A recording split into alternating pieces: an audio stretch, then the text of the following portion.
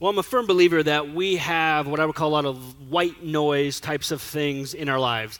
And white noise is that stuff that it's become so common, so maybe part of the routine that you don't even notice it anymore. Like, anybody have a DIY project that's about 90% done? That's been that way for about 7 years. You know, that trim on that last kind of run of the house still hasn't gotten there. We've got about 17 rooms in our house. Actually, our house isn't that big, but you get the idea. You ever find yourself leaving work and then find yourself at home and completely zoned out how you got there? Like, you don't actually remember walking, driving, riding the bus, how you just, I left work, now I'm here home. Anybody in here kind of hang up the phone with people, say like, "Hey, love you, bye," like, or something along those lines? And then have you ever done that with somebody who like you work with? Or your boss? It's like, "Okay, cool, yeah, thanks for that, okay, love you, bye." And then it's like, "Oh, wait," and then it's like super awkward because it's like you don't really know what to say. You don't want to take it back because you don't want to seem insensitive. But at the same time, too, you might not love them like that at that degree. You ever been there before? There's a lot of this white noise stuff I think we have in our lives. And when it comes to our topic for today we're talking about love, by the way, 1 Corinthians chapter 13. I think love can be a little bit like white noise for us because it can mean a bunch of different things. You can talk about love in the context of a hobby. You love a hobby. You can talk about love in the context of a sports team and how you endure with them no matter how many games they lose with like a minute left in the time clock, okay? You stand by their side, ILL, you know what I mean? You love them despite their flaws. We talk about love in a sexual sense. We talk about love in a friendship sense. Sometimes, some of you, not me, but some of you use love when somebody gives you a bad gift. And you say, "Oh, I love it." And then you like slide it aside, like, "I hope I never see this again." Love has become such a broad term for us that when we talk about it from the Bible, when we talk about that God is love, God loves you. Because God loves you, here's what he's done for you. Some of you might struggle. You might struggle because somebody who loved you left you. Some of you might struggle with a God who is loving because you have a hard time defining, molding, shaping what love actually is. Some of you, love is difficult because those who you thought you loved treated you poorly, or maybe it's the reverse. People you loved, you treated poorly, and so they left because they needed to get out of their relationship. Love is difficult, and is it white noise for us or not? And that's what we're going to kind of tackle for us today. So if you have your Bible, you can begin turning with me to 1 Corinthians chapter 13. I'm going to set it up, though, with the verse prior. But while you're turning there, hopefully you have a Bible every week. Bring your Bible. Encourage you to take notes. Follow along with us. We've been in this series, 1 Corinthians, talking about developing a Christ-centered worldview. And perhaps there's no greater text for us to find that rooting point. That cornerstone, that spot where it all comes together, your beliefs, your actions, your context, how they all come together. Because chapters 12, 13, and 14 are all about spiritual gifts, the purpose of the church, the mission of the church, to glorify, to edify the name of Jesus. And in the middle is this chapter on love. Chapter 12 is about spiritual gifts. Chapter 14, we're going to touch about some specific things in a couple weeks. And sometimes I think we hear chapter 13 at weddings and we just think, "Oh, that must just be kind of off on its own." And it's not like the Apostle Paul said, "Oh, wait, hold on for a second. We'll get back to that. I forgot about, I need to tell you about this love stuff real quick. Then I'll get back into the important things about." No, he's intentionally saying that how the church acts, how the church is supposed to be, how disciples are to be known, isn't just how they glorify God inside the church, but also there's a distinct marker with them. This is what he says at the end of chapter 12, setting up for chapter 13. He says this, he says, "Now eagerly desire the greater gifts." Gifts are given by God, for God, to glorify God. And he says, "And yet I will show you the most excellent way."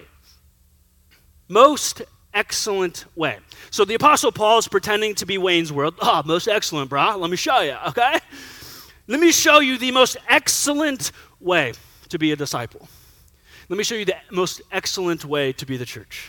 Let me show you the most excellent way to be people who glorify God." You see, this word excellent means to stand out. He says, "Let me teach you, church, dear Corinthians. Let me teach you, dear disciples in the 21st century. Let me teach you how to stand out, hyperbole. Let me teach you so that others will take notice." Like if I were to ask you, just like, hey, what did you eat last Wednesday for lunch? Maybe you would remember, maybe you wouldn't. But if I said, tell me about the most excellent meal you've ever had, chances are you could give me the details. Where you went, who you were with, what it tasted like down to every last piece. If I said, tell me about the most excellent experience you've ever been on. Tell me about the most excellent vacation. When people excel in sports or in school or in the workplace, we recognize the excellence because that excellence has stood out. And so the Apostle Paul is saying, at the end of the day, what people remember most is what is most excellent. And this is very true of Christians and the church, is it not? When you think about people outside of the walls or outside of the family of God, what do they tend to think and remember about Christians in the church? On one hand, hopefully the most excellent things about us, the expressions of our love, and they also tend to remember the exact opposite, when we act in very unloving ways. So they remember the hateful things, they remember the spiteful things, they remember the hurtful things, the abusive things, but then at the same time too, they also remember when the church exemplifies love, because it stands out. So Paul says this. He says, if you want to stand out in life, if you want to stand out in your marriage, if you want to stand out in the workplace, if you want to stand out as a member of the family of God, you must learn to love. So this is what he says, starting in chapter 13, verses 1 through 3. Here's our key text. We're going to read the first 7 verses. We'll cover the second half next week, but starting in verse 1. He says, if I speak in the tongues of men, if I speak languages I don't even know or recognize or realize, or in the angels, but do not have love, I am only a resounding gong or a clanging cymbal. Now, it was at this point in the verse I wanted to run back and smack the cymbals, but Jordan told me I couldn't. I'm just kidding, I didn't even ask, but I figured that was a no-no, okay? But you get the idea. He says, if I have the gift of prophecy, I can fathom all the mysteries and all the knowledge, and I have a faith that can move mountains, but I have not love, I am nothing. If I give all I possess to the poor, he says, and give over my body to hardship that I may boast, but I have not love, I gain nothing. So here Paul says, all right, let me tell you about how to stand out and why love is key. And he gives these 4 kind of like supernatural expressions of the spiritual gifts. These aren't basic expressions. These are like crazy out there ones. He's like, if you got a bro who all of a sudden doesn't speak Russian, but is speaking Russian so that he can witness to somebody, and you're there witnessing it, you're going to be like, bro, I didn't know you speak Russian. But I don't know. It just came out, and now he loves Jesus. What? You'd be blown away. Like, bro, you must walk tight. You and Jesus must be bros. You must be tight. If you're watching a gal, and she's like, do you like where that mountain is? Nah, it's kind of always been in the way of my view. Cool, I'm just going to move that. And she does like a Yoda. She's like, in faith, move the mountains. And the whole thing gets up and moves to another spot. You would be like, I don't know what you and Jesus are doing, but there's clearly something special going on. And he says, doesn't matter how big, how powerful, how special your experiences of faith are. If you don't love, you get nothing. Nobody's going to remember that. It doesn't make a difference. It doesn't stand out like love does. And some of you might need to hear this. Because the last couple weeks when we were talking about spiritual gifts, you might be saying, I don't really know what my gifts are. I don't know if they're big or they're fancy or they would wow a lot of people. They might not be a very big outward anointing and expression of those. And Apostle Paul would say, that's okay. A, that's how God made you, but B, you've got love. And love is most excellent. Love stands out. You can make a difference in your family. You can make a difference in your community. You can make a difference in this church because of God's love. Simply put, I think Paul's just trying to make this point abundantly clear, that God's love stands out. It doesn't matter how many mountains you move. If you don't have love, you gain nothing. It doesn't matter how many foreign languages you can spout out off the tip of your tongue. If you don't have love, it's an annoying, stupid noise. He says, but if you have love, you've gained everything that you need. Doesn't matter how fancy the gifts are. Doesn't matter how many Bible verses you know. It doesn't matter how many groups you've gone to, how many times you've served. If you aren't loving, it's not going to make a difference. To me, it kind of reminds me of coffee. And here's what I mean by that. There's about like 17,000 different ways to make coffee, okay? I'm like a standard, regular drip coffee type of guy. Anybody, just give me the basic stuff, black, okay? All right, welcome to the team. Everybody else can catch up later. And then there's like all these other ways. You know, you can make cold brew. I like cold brew. Cold brew's fun.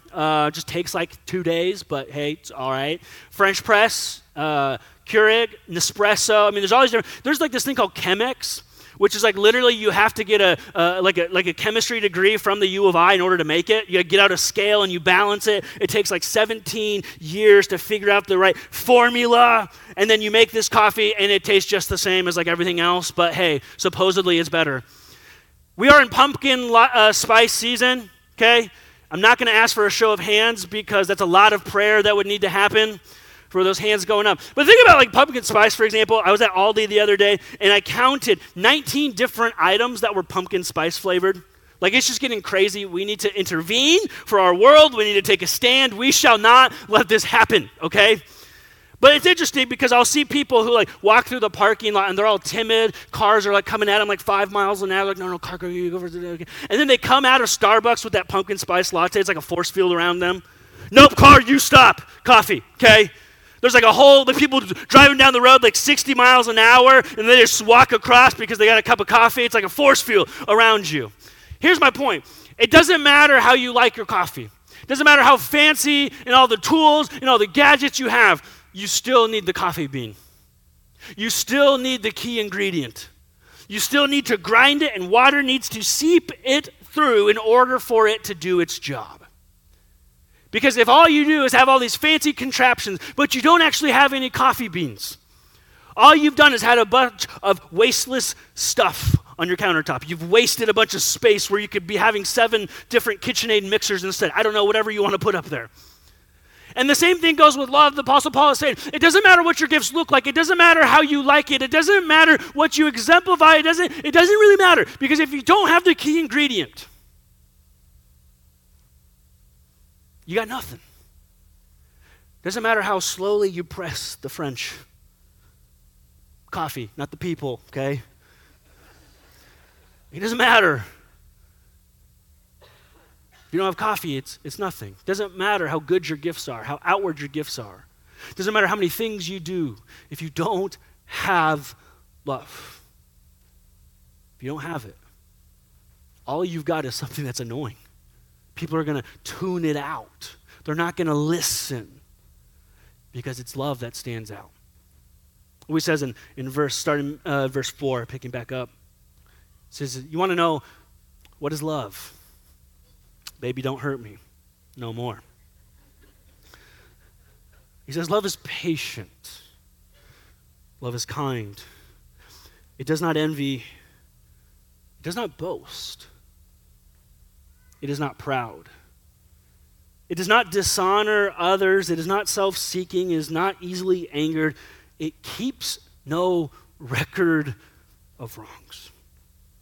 Love does not delight in evil, but rejoices in the truth. Love always protects. It always trusts. It always hopes. It always perseveres. For centuries, people have been writing songs and poems. For decades, we've been making TV shows and movies about love, trying to say, this is where love is, this is where it comes from. Let me try to just get my thoughts, my feelings, my heart onto paper or onto a screen and somehow express this. And so we're going to have a little quiz this morning. Crowd participation is strongly encouraged. It's called the Love Song Quiz. And I'm going to give you the title of a song that has the word love in it, and you just need to shout out who the artist is, the band, the artist, or whatever. Okay, you guys ready to play? All right, here's the first one, and this one is one of those, all of these songs are songs that like if you heard it, you'd be like, I know that song, but you might not know the artist, but here's the first one, made famous by Jimmy Fallon, Will Ferrell in SNL sketch, Night at the Roxbury, but the song is What Is Love? Anybody know the artist? Hadaway, okay, for like 2 of you, Gold Stars in Heaven, Jesus Loves You there. But you guys know the song, what is the dun, dun, dun, dun, dun, dun, dun, dun. It's all stuck in the rest of your head for the rest of the day. You're welcome. That is my gift to you. This one, I will always love you. Whitney Houston, big booming voice. What? And Dolly Parton? Whitney Houston, people, let's pray about it, Lord. What's that, Whitney Houston? Okay, cool, Whitney Houston. All right. Sorry, people. Oh, Dolly Parton. This one, you would definitely recognize the tune. You might not know the band, but it's Friday, I'm in Love. The Cure, yes. Channing, you're my dog. This one was big when I was in high school. The song is called I Believe in a Thing Called Love. Anybody? Yes! Oh my gosh. Guys, we're all best friends now, just saying. And then this one, if you're more into like R&B, hip-hop, Crazy in Love. Queen Bee and Jay. Come on, people. Gosh. We need to just not have sermons for like a year and just play good music for you guys. Okay. Here's the thing.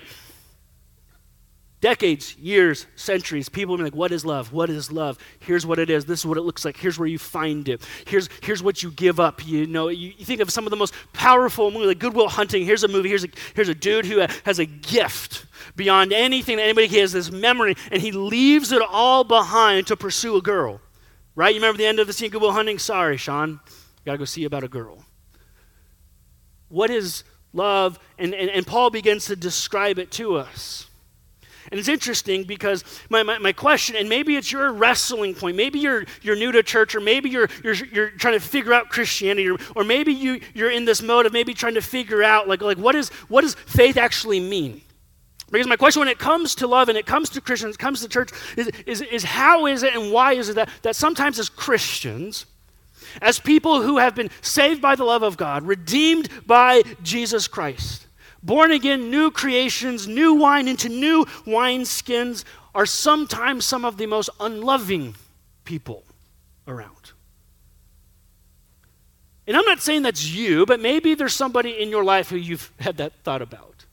Or maybe there's somebody who's close to you that you care deeply about. You want them to love Jesus, and that's their thing they put out there is they just kind of say, yeah, but man, Christians are just so unloving. Because it stands out when it's there, and it stands out when it's not. And what we need to remember is love is a gift. Love is God. Love is from God. But just because he's given it to us, it doesn't mean we've received it.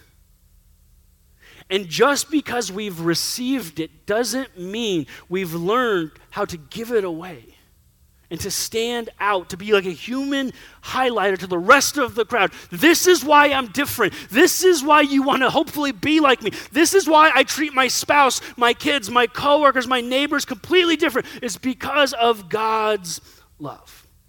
The word love appears over 300 times in Scripture, 17 times in chapter 13 alone. In the Old Testament, it's the Hebrew word hesed. So we'll show you here. In the Old Testament, it's the Hebrew word hesed. It's a steadfast love. But the New Testament uses this Greek term agape. And you might have heard this term before. And there's an interesting thing about this term agape, is in the ancient Greco-Roman culture, this word meant a sacrificial charity. And so if you grew up on the King James Version of Scripture, you might recognize 1 Corinthians doesn't use the word love. It uses the word charity instead. And so it's a sacrificial charity, a sacrificial act of benefiting others. And if you do history study, you'll find out that in the New Testament era, the Greco-Roman people had 4 terms for love, and they used the other 3 a lot. There's the term eros, which means an erotic love, a sexual urge or desire. There's storge, which is a familial love and a love out of obligation. And there was phileo, which is a love that means I kind of like it, but there's no commitment to it. Does that sound pretty familiar? We like talking about love in an erotic sense. We like talking about love out of obligation because of people. And we like talking about liking things but not having been committed. And so there's this 4th term, agape, love, floating out there. And they were like, why does nobody like this term? And the answer is because we don't want to give anything up. What do you mean you don't want to give anything up? Well, love means I receive. I don't give anything away. And the Christians had an epiphany. And they said, hold up, that word agape is the best representation of who God is, of what God has done. A sacrificial gift, an offering that does not leave. And so they kind of took that word and they kind of made it their own, so that when you heard the word agape, your mind would instantly go, God. When people talked about the church, they would think agape. When they would see Christians living in community, they would think sacrifice. The rest of the world didn't want anything of it. We don't want a selfless love. We want a selfish love. I want a love that feeds me, my heart, my desires, my dreams. And the people of faith came along and said, there is a better way. There's a love that stands out. So Paul gives us 14 attributes here in chapter 13, 5 sentences. And so I've come up with 5 points that hopefully define what is God's love. What is agape love? What does it look like? What does it do? And what I want you to do is, if you're a note taker, write these down. If you're somebody who doesn't take notes, maybe take pictures of these as they come up. And I want you to think. You can even just pray right now. Ask the Spirit to reveal maybe just one of these 5. Maybe one of these 5 things is something you need to begin implementing in your own life. Maybe in your marriage, maybe in your home, maybe somewhere in your life, there is an act of sacrificial love that you need to begin fleshing out. So here's the first one, is that agape love must first transform us. Paul says love is patient, love is kind. I don't know about you, but those are 2 traits I don't naturally have. I had to learn them. Somebody had to teach them to me. It's not something that my kids are born with. They're not born with patience. They're born with impatience. They're not born with kindness. They're born with being little jerks to each other. Like, that's just the way it is. So you have to teach it. It must transform you to what it is. And so I began thinking, like, God, of all the words, of all the terms, of all the definitions, of all of the things, you could start out. Here's what love is. You want to know what stands out? Love is patient, love is kind. And I was like, that just sounds so, you couldn't have picked something bigger? Something more spiritual? Something much more awe-inspiring? And it was like God grabbed my face like a toddler. And it was like, Eric, do you realize how much love it takes to be kind to somebody who does things that hurt you? Do you realize how much patience I have for you? Eric, you're dumb. You have the same I'm sorries. You struggle with the same stuff, and you say you're going to change, and sometimes you do, sometimes you don't. You make all these commitments, and you don't always follow through. Do you realize that if I wasn't patient, you couldn't experience my love? See, patience and kindness reveals that something has changed within you. And I'm not talking about like Midwest standoff patience and kindness. You guys know what a Midwest standoff is? You come to a stop sign, 2 people in 2 cars, and go, go, go, go, go, no, you, go, go, go, go, go, no, you. And then you both inch forward at the same time and then stop. No, go, go, go, go, no, you, go, go, go. And then someone has to be the jerk and go first, right? Welcome to the Midwest, okay? That's not the patience and kindness we're talking about here. We're talking about you're doing the same selfish, stupid, dumb things, and God has said, and I know about it, and I see all of it, and guess what? I still love you. I'm still here with you. I still desire to walk alongside of you. Yep, that hurts things. That hurts other people's. Let's change that. Okay, yeah. But I love you. See, patience and kindness reveal there's a heart that has been changed. Here's the second thing of what agape love is. Agape love changes then how I view myself. Love doesn't boast. It is not envy. It is not proud. All of those are attributes of when we grasp for things that we do not have. I envy someone's house because it's bigger than mine. I boast in front of people because I don't think I have their approval. I'm proud because I don't feel good about myself. And whenever, I don't know about you, but for me, whenever I'm envious or whenever I boast or whenever I express pride, it's either I'm trying to tear someone down to build myself up, or I tear myself up because of what they have built. And Paul says, agape love ain't like that. Agape love ain't based on your square footage. It ain't based on your 401k. Agape love isn't based on what you have done. It's based on the sacrifice of Jesus Christ. Lived a perfect life. He died on the cross. He rose from the grave. It has built up everything that you need. You don't have to find your identity in what you have or don't have. Agape love says, you're not what you don't have, and you are not what you do have. Agape love says, you are who Jesus has said you are. By his sacrifice, holy, perfect, blameless, eternal, you have been built into an eternal pillar in the kingdom of God. Agape love changes how I view myself. And some of you, you need to hear that for the first time. That God loves you how he sees Jesus.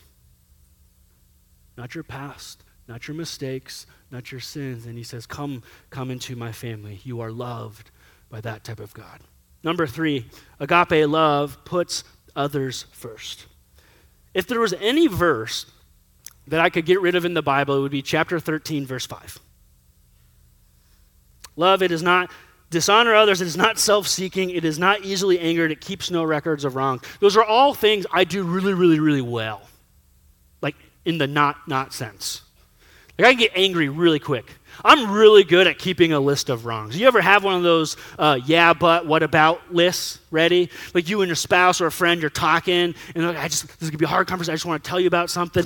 And then as soon as, okay, are you done? Yeah, what about? And you got this big old list, and you got 17,000 bullet points on it.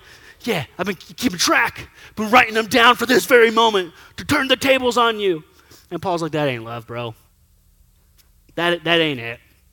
You're keeping a list of wrongs for the wrong reason. You're not doing it to edify them. You're doing it to feel good, to get yourself out of a bind there.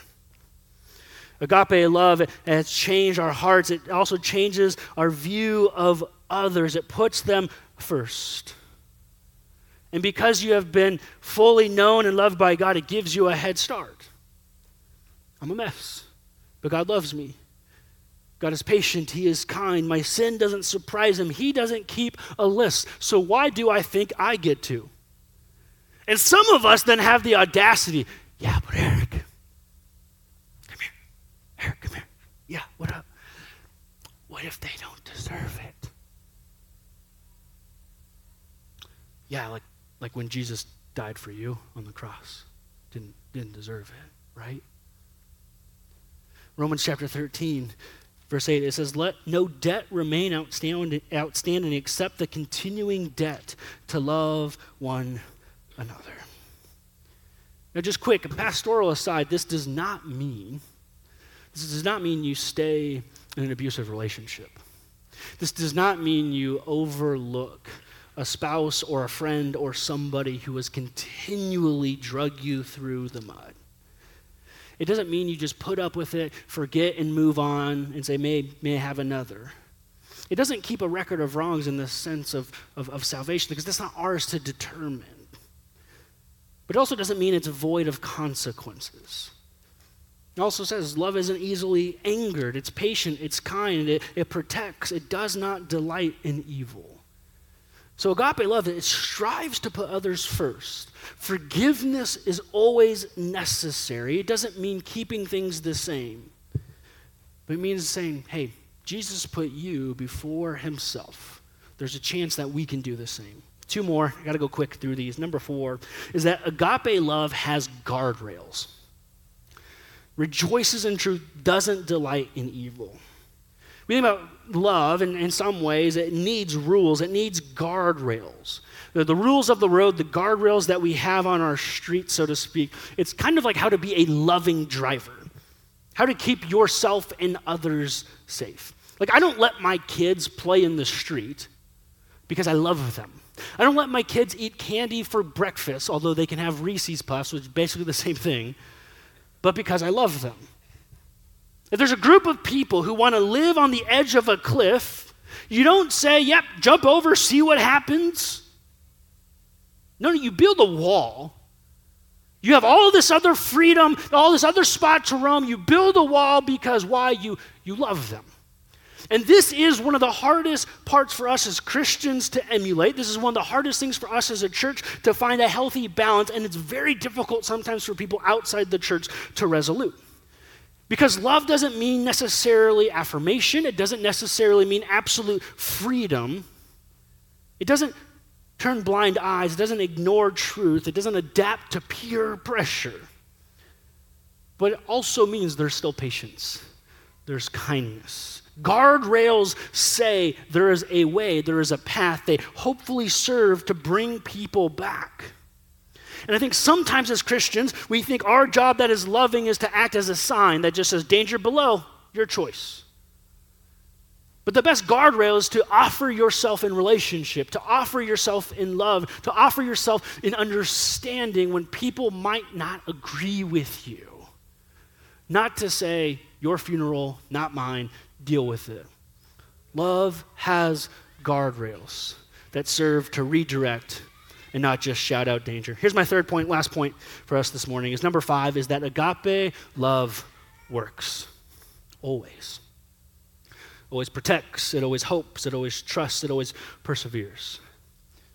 Some of you know my story that my father passed away from cancer when I was a young boy, so I kind of grew up without a father figure in the home. And so being a dad who didn't have just any father figure is kind of trying at times because I'm trying to figure out, like, okay, like, what does this look like? Like, yeah, I'm in the house, I'm around, but I need to do my job to raise my son, my daughter, to be loving, to love Jesus, to love the church, to love other people. And so I came up for my son, Jude, in particular. The Spirit has just given me this massive conviction for sons, for men. And I have 3 rules for my son. And I've been saying these for probably a couple months now, 3 simple rules. Rule number 1 is protect your sister. That's like the first rule, dude. You've got a younger sister, your job is to protect her. You don't hurt her if she hurts you. Well, rule number 2, be tough. If you can't take a punch, literally or metaphorically in this life, good luck. You're going to have to learn to be tough, to grow up, to be a man who loves God and loves others. You're going to have to learn to be tough. And rule number 3 is don't be dumb. So if you do those 3 rules, chances are I think he's going to be on a good track. And so if you're a guy in the room today, you're trying to figure out, how do I be a man of God? Protect, serve, endure, don't be dumb. I took these 4 terms. This is what I'll close with this morning. And I went to ChatGPT. Some of you are like, oh boy, where's this going? Okay. Went to ChatGPT. I was like, I'm just curious. What does the smartest computer in the entire universe think about this? And I literally, ChatGPT, almost said Googled. It's not Googled, but I said, give me an example of something that protects, hopes, trusts, and perseveres. You ready for this? This is what ChatGPT spat out. I kid you not. It said, a mother's love. A mother's love is an example of something that protects, trusts, hopes, and perseveres. A mother protects her children from harm, shielding them from danger and providing a safe environment. She trusts her child to make their own decisions and to learn from their experiences, while also being their guiding life. There's a second part. She hopes for their success, their happiness, and well-being, always holding on to the belief that they can achieve great things. Despite the challenges and the obstacles that might come their way, a mother perseveres, always standing by her child's side, supporting them through thick and thin. Venture to guess, if you took out the word a mother and you put in Jesus, it's a pretty good example of his love. Some people say one of the best things to do is go to chapter 13, take out the word love, and insert your name. Eric is patient, Eric is kind, Eric does not boast, Eric does not envy, and on down the road. Knowing what love is important. Putting it into practice is a whole different level. And so I'm going to close as we prepare for communion, going back to this idea, is love white noise for us? Is Is it something that we just talk about? Is it something that we just say? Is it something that we just kind of affirm or not? Or do we actually live in it, live with it? This is going to be some of the worst exegesis ever. But this is kind of what I think God showed me as we prepare for communion. The word always, love always protects, hopes, endures, perseveres, so on and so forth, is the word panta. And my mind just kept going back to the phrase, the word pant. Which then led me to Psalm 42. As a deer pants for water, so my soul thirsts for you. And this is the thought that I want to leave you with this morning as we continue to worship through communion. Is, does your soul thirst for the love of God? Does Eric's soul thirst for the love of Christ? Does your marriage thirst for sacrificial love? Do your relationships stand out in agape? God so loved the world that he gave his one and only Son. Not for a God so knew the world, or so churched the world, or so knowledged the world. God so loved. The question is, does your soul thirst for God? And the beautiful thing is he is patient. He is kind. He doesn't make you into somebody who's envious or boastful, somebody who just does not stand out. But the question is, does your soul thirst for him? For his love? For his never-ending, flowing, gracious, holy, righteous, just love. Communion is one of the best ways to remind us of that love, to confess that love, to convict ourselves. God, I want to love you more. I want to love you more today than I did yesterday. I want to love you more this week than I did last week. Love always hopes, protects, endures, trusts. So do you trust in the love that is Jesus Christ? Let me pray as we continue to worship this morning. Jesus, we thank you so much for your love, for your grace, for your mercy. But today, of all days, we thank you for your love, exemplified in the cross, exemplified in your sacrifice, that agape, that sacrificial love. God, loving other people is hard. Loving ourselves is sometimes even more difficult. So I pray powerfully, I pray through the power of your Spirit this morning, Lord, that if there's anybody here in this room who just needs to know your love, that you love them, that you just overwhelm them without any sense, that is who is speaking to them, saying, you are love. Nothing you can do change that. I am pursuing you. I'm chasing after you because you are my child. I love you. I want you home. For those of us who are wrestling with maybe love in a relationship, give us clarity, give us wisdom, give us guidance, give us discernment. For anybody who needs to accept your love, the invitation to a new life, a new way of living, Jesus, I pray that they do not wait another moment to step into life, to worship you. We thank you for your love. May it not be white noise to us. May your love not just be something we sing about on Sundays. May it not just be a passing comment that we make when we leave the house or hang up the phone. May we embody love, the most excellent thing, the way to stand out. And we praise you. We thank you for loving us first. We offer this as an act of love, as an act of worship to you. In Jesus' name we pray.